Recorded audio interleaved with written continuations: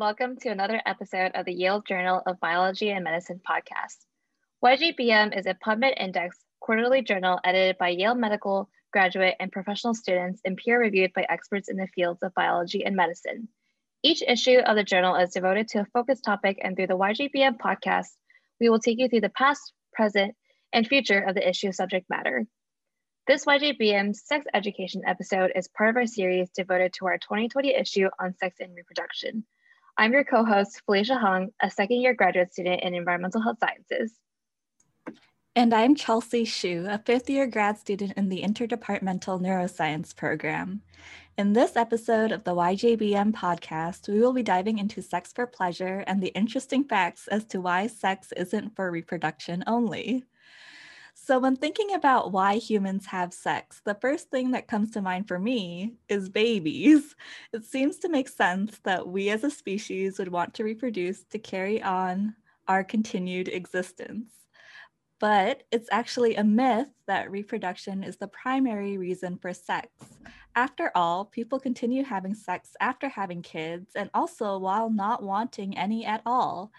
In fact, most of the sex happening around the world right now is not for the goal of reproduction.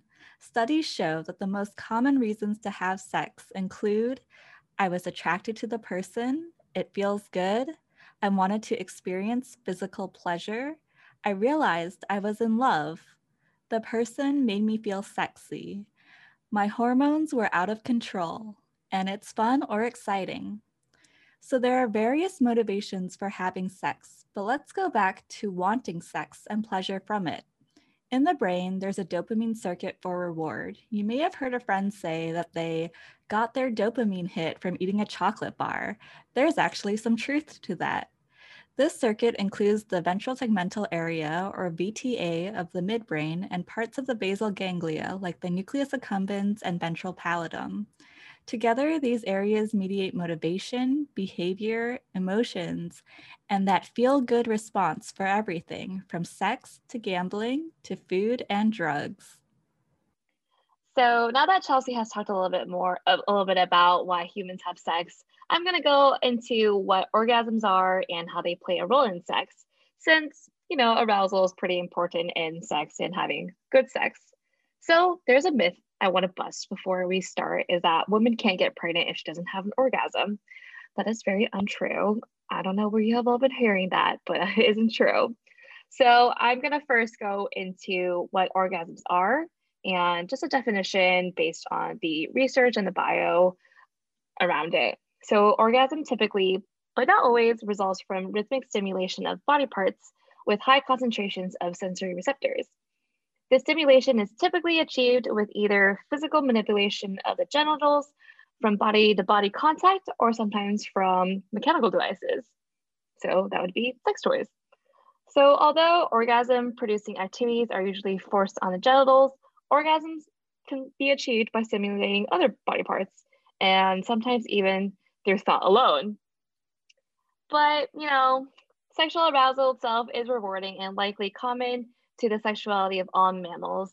And studies of animals have shown that sexual arousal is rewarding even when sexual intercourse doesn't occur. And also, in behaviorist terms, orgasms are a primary reinforcer, a pleasurable unconditioned stimulus that, without any classically conditioned association, is inherently and innately reinforcing. So orgasms do play a really big role in how we have sex and why we do have sex. And I kind of want to go into a little bit about the evolution of orgasms and how they've even come to be and how humans have evolved to experience this. So some aspects of orgasmic experience may be unique to humans, but many of these mechanisms are actually shared across all mammals, all vertebrates, and even invertebrates. So although particular details are likely to show interspecies diversity, the ability of males to produce rhythmic stimulation likely has a common adaptive significance as an honest indicator of evolutionary fitness. So sexual behavior will yield the most pleasure when it is fulfilling adaptive goals, such as improved bonding between parents or forming a new bond with someone of high status. It kind of just increases your reproduction rate, since people won't experience pleasure with people they're not interested in, and stuff like that. So also evolutionary behaviorists note that sexual contact with healthy and attractive mates yields more pleasure. Aspects of health and attractiveness are normally distributed, and these behaviorists expect that health and attractiveness increase the pleasure and reinforcing quality of sexual behavior, not only because they are statistically associated with greater fertility and therefore greater reproductive success, but also because those sexual partners are necessarily more scarce than partners more average on genetically endowed qualities. So pleasure has a really, really important role in evolutionary and finding a perfect mate. I kind of want to go into some sex differences in orgasms. Males and females will experience these very, very differently. And the males and females of many species confront different challenges and opportunities with respect to reproductive success. In human females, there's a very large obligate investment for successful reproduction, since in order for an offspring to survive, the woman must invest approximately 9 months of gestation time along with the associated risk of childbirth. So it's a really, really big investment, and females have to kind of consider unconsciously, consciously, that there's a lot of risk that does come with having a child. But human males, in contrast, may be able to successfully reproduce with only a single sexual encounter and at a much lower risk. Throughout history, most human females would be able to successfully achieve occasional fertilization, but can only produce as many offspring as their gestation times and lifespan would permit. So that's a really, really big difference where males can produce kind of anytime, anywhere, but for human females, it's a lot different, and it's a very different story compared to males. You have the different ovulation periods of females, and sometimes there's miscarriages. So there are a lot of factors and variables that go into females producing offspring. The variability in reproductive success among human males was relatively vast, but it is not uncommon for some males to leave no surviving offspring. And there are substantial differences in the upside and downside risks and opportunities for sexual interaction. And so for these reasons, many women have a large number of contingent factors that influence the frequency and quality of their orgasms. The intense pleasure of orgasms are likely to influence the degree of incentive motivation for sex. On average, a more restricted ability for orgasm, which may only occur with a more selective variety of partners, should make a woman more discriminating in their choice of males. So that's kind of why there's a difference in female and male orgasms, and it's primarily due to the reproductive and just general factors that a lot of women do have to consider that males don't, which kind of sucks. So now we've put sex into an evolutionary context, and women actually generally do have lower libidos than men do. This might be because of what Felicia just alluded to, which is that there are so many more contingencies for women to consider before a sexual encounter. On the other hand, men report desiring sex more frequently with more partners and with more variety. Males are also more likely to masturbate, and if they do, more frequently. Other studied measures of sex drive include initiating versus refusing sex and making sacrifices for sex. On the other hand, when looking within genders, sex drive is more variable across women and even within an individual woman over time. These differences appear to hold up in cross-cultural studies, though of course there are individual differences. So what about physiological differences in how males and females experience an orgasm? For both, physiological sexual arousal, as measured by genital temperature, and subjective arousal and desire increase during masturbation, with a greater buildup leading to more pleasurable orgasm. However, these measures decline more quickly and consistently in men. In contrast, while temperature decreases in women post-orgasm, subjective measures of arousal and desire are maintained. This might be something that you or we all have personal experience with and may contribute to the difference in frequency of orgasms during masturbation or with a partner. Shifting gears a bit, in the beginning of this episode, one of the most common reasons I listed for having sex was my hormones were out of control. Let's revisit hormones now. You might think that testosterone causes a higher sex drive, since men generally have a higher libido than women do. This is actually a myth, and there's been no significant correlation found between testosterone levels and desire in men. If anything, it seems to be masturbation frequency that affects this difference in sex drive. Another myth is that orgasmic pleasure is linked to testosterone or estrogen levels. For both men and women, testosterone or estrogen levels do not appear to be related to orgasmic pleasure. Instead, context of the sexual encounter, whether it was with a partner or alone, seems to be more influential in determining the amount of pleasure. So, what exactly is going on with hormones during an orgasm? Two key neuropeptides are involved: oxytocin, synthesized from estrogen, and vasopressin, synthesized from testosterone. During orgasm, for both men and women, oxytocin is released and promotes sexual pleasure and emotional bonding. Increased oxytocin correlates with intensity of muscle contractions during an orgasm and the ratings of pleasure of sexual experiences. On the other hand, vasopressin is released during the male arousal phase and is linked to men's drive for sexual expression. There are fewer vasopressin neurons in females, and less is known about its overall role in women. So, bringing this all together in an oversimplified view, you meet someone, you think that person is attractive, or you realize you're in love. Dopamine levels in your brain become elevated and promote release of neuropeptides like oxytocin and vasopressin that drive arousal, pleasure, and motivation. So now that we've gone a little bit through the biology and kind of the definitions of the different parts and working gears of sex, I kind of wanted to talk about the research out there that focuses on sexual health research and pleasure. Not surprisingly, most of the sexual health research was very, very male focused. Yeah, no surprises there. This actually all took a turn in the 2000s as researchers started to focus on women as well. Yay! Women's sexual health is directly affected by women's low status in society, and this low status and subsequent lack of sexual autonomy not only increases risk for sexual health problems, it also decreases ability to obtain treatment and support when a sexual health concern arises. The focus on sexual health research for women is very, very important. Sexual health research, actually, there wasn't much there, but sexual health research surged during the HIV epidemic within the US, but also demonstrated the lack of research done on women. Early in the epidemic, women were simply ignored by public health research and practice.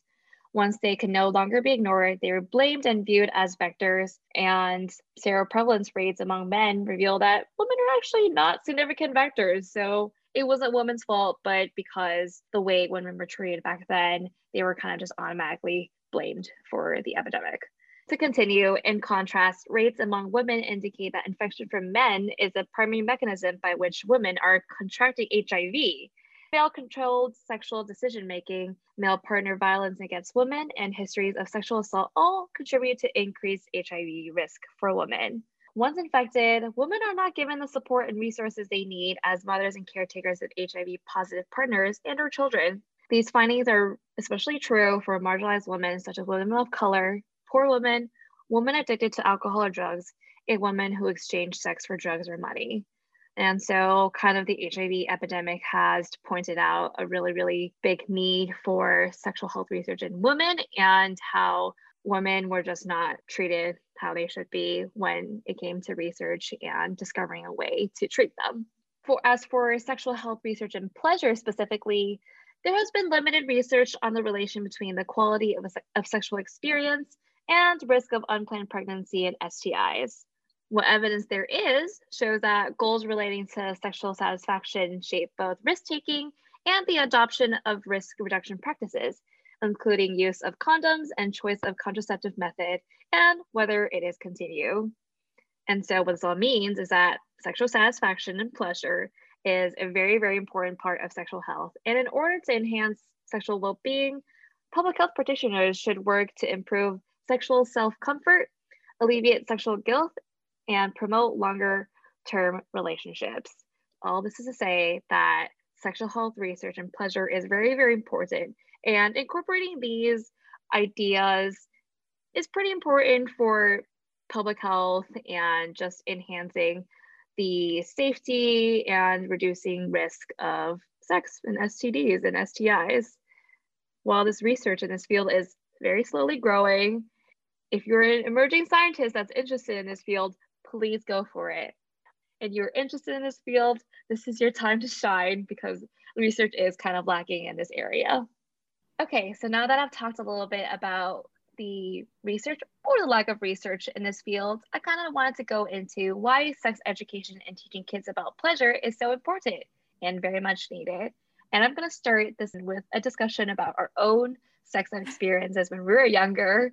So, Chelsea, what was your sex ed experience like? I feel like maybe my experience is a little bit different from the norm. Like I actually remember them showing a very graphic video of a baby coming out of a woman's cervix. So I had the same thing. I think they were just trying to maybe scare us to not have children, which is definitely not a way to teach kids about having safe sex by just showing them a live birth when they're 12 or something. I think I was 12 when I saw the video. I don't know when you saw yours. No, I was younger than 12. I think I was in 5th grade. Maybe I was 10. Oh my And goodness. I remember also that I learned like about HIV before I heard the word sex in class. I was like, what are they talking about? And my classmate was like, he wrote it on his arm. He was like, sex. And I was like, what? Oh my goodness. So bad. I think it was 7th grade, the same time we watched the birth video, we were given pictures of what different STIs and STDs looked like on people and their genitalia. And it was kind of disturbing. And that was kind of it. They just ended it at that. And they taught us how to put on a condom on Oh. on a wooden dildo when I was a freshman in high school. And Planned Parenthood actually came in and gave a talk about safe sex and using condoms. But because we were all really immature, I don't think anyone really learned anything except to just play with everything. Oh and so I don't think I learned a single thing in my sex ed experience. What was your takeaway? Were you like, oh my God, I never want to get an STI. I'm never going to have sex? Or were you like, okay, sure, whatever. I'm going to ignore this class. I think I was just so scared of having sex. And I think that was the general sense that my whole school felt. We didn't talk about sex. No one ever talked about it. It was kind of taboo almost when I was in high school. And it's not uncommon for high schoolers to start having sex, but no one talked about it. And if someone did have sex, they were shamed almost. And so it was just a very toxic environment to talk about something that needs to be talked about. I don't know. How about you? Right. I mean, I definitely agree with you. I think that's maybe more similar to my middle school experience because the town that my middle school was in was very like rural. A lot of people were very religious. So we didn't really talk about sex. And in high school, I think we talked about it in class, but other than that, it was all a mystery. And I remember when I got my first period, I wasn't even sure like what that would be. Because even though we talked about sex in class, we didn't talk about like women's sexual health in class, right? I kind of had to go to my mom and I was like, okay, this happened. Like, what do I do? I guess my school had a pretty good program where when we were in elementary school, they separated the guys and the girls and they taught the girls, they taught the girls what periods were, how to use a pad, how to use a tampon, and what to expect since that's kind of the age where people start getting their periods. And so when I did get my period, I was pretty prepared, but that's kind of all I learned, just like about my own body. Okay, so a little bit better than my situation, but overall, there's definitely a lot more work to be done. Yeah. So you did mention that you grew up in kind of like a religious area. So did they talk about waiting until marriage a lot? They actually did not talk about that a lot in class, I think. But It's my impression that most people got married when they were pretty young, like our age. They would be married, or out of high school they would be married pretty soon. So I think that experience is just like a little bit different than maybe millennials living in a bigger city. Maybe. Maybe. Like, I guess this all just shows that sex education is a really, really important school subject that really needs to be taught. It's the one school subject that is supposed to provide adolescents with the information and skills they need to navigate relationships, under sex and sexuality, and find the resources they need for obtaining additional information and relevant health services. And despite often being framed in the US as a tool for risk reduction, quality sex education should be guided by the broader goals of supporting young people's sexual health and well being and helping them grow into sexually healthy adults. Often, adolescents are told to not have sex rather than how to have safe sex in a way that's pleasurable for both parties. Like we said in our discussion, how both of us didn't really learn about that. And failing to address pleasure actually may have implications for sexual coercion, as sex education may be one of the only places that young people learn that sex should be pleasurable and not used in a manipulative and harmful way. I know personally in my sexual education classes, we didn't talk about pleasure at all. And it was more of just, this is how to be safe, and not of, this is how you can do it to be enjoyable and to be safe. There's a myth that teaching kids about pleasure would turn them into sex fiends and make them catch more STIs. And that is completely false, since, as we mentioned before, this is a complete opposite. Education on sexual satisfaction actually shapes risk taking and can influence risk reduction practices. So, this could be the use of condoms or contraceptives, and having a more open conversation with kids and adolescents about what sex is and how to have it in an enjoyable and good way, and just destigmatizing the whole conversation around sex for pleasure. So obviously, learning about sex is super important. At this point, you might be thinking, what are some resources I can use to learn more? Some people turn to porn. There are various reasons that people watch porn, including for arousal, for out of boredom, or stress reduction, or general loneliness, or seeing a fantasy play out on screen. Some people use these visual images to learn more about sexual technique or situations. However, these pornographic images are not realistic. They often depict more extreme and unsafe scenarios. For example, they'd be a poor resource to learn about communicating about differences in libidos with your partner, as well as boundaries of consent, since they push for these more extreme scenarios. On top of all of that, porn itself can actually lead to less real life sex and less satisfying sexual experiences. So instead of going to porn, here are some other resources that you can use to discover and develop your sexuality. There is Rue by Planned Parenthood. This is a chatbot that answers questions about sexual health, relationships, puberty, growing up, and more. It's free and private, and their answers are all backed by professionals from Planned Parenthood. Another app is omgyes.com. This is committed to exploring female sexual pleasure and creating better orgasms through new research and science. They use video testimonials, stats, and simulation to educate users about stimulation and sexuality. Fuck Yes is a web series that models what consent looks like. In a world where consent is so infrequently talked about, they provide sex-positive videos to show how consent is affirmative and sexy.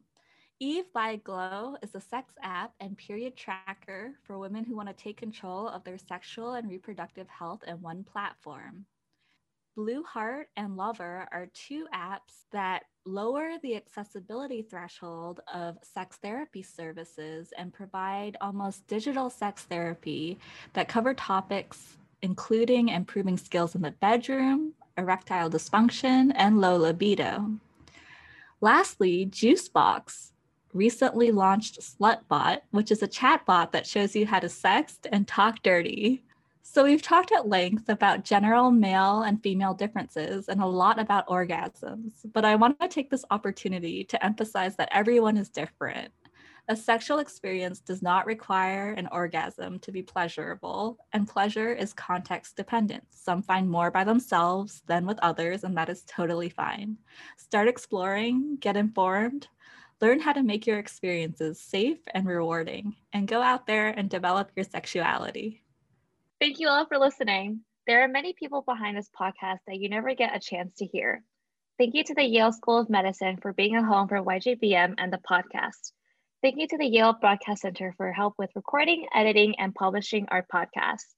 Thank you to the YJBM editorial board, especially our editors-in-chief, Amelia Haworth and Wei Ying, and the deputy editors for the sex and reproduction issue, Kelsey Castle and Wei Ying. And finally, thanks to you for tuning into this episode of the Yale Journal of Biology and Medicine podcast. We love your feedback and questions, so feel free to tell us your thoughts by emailing us at yjbm@yale.edu. If you enjoyed our podcast, please share our podcast on SoundCloud or Apple Podcasts. Thank you.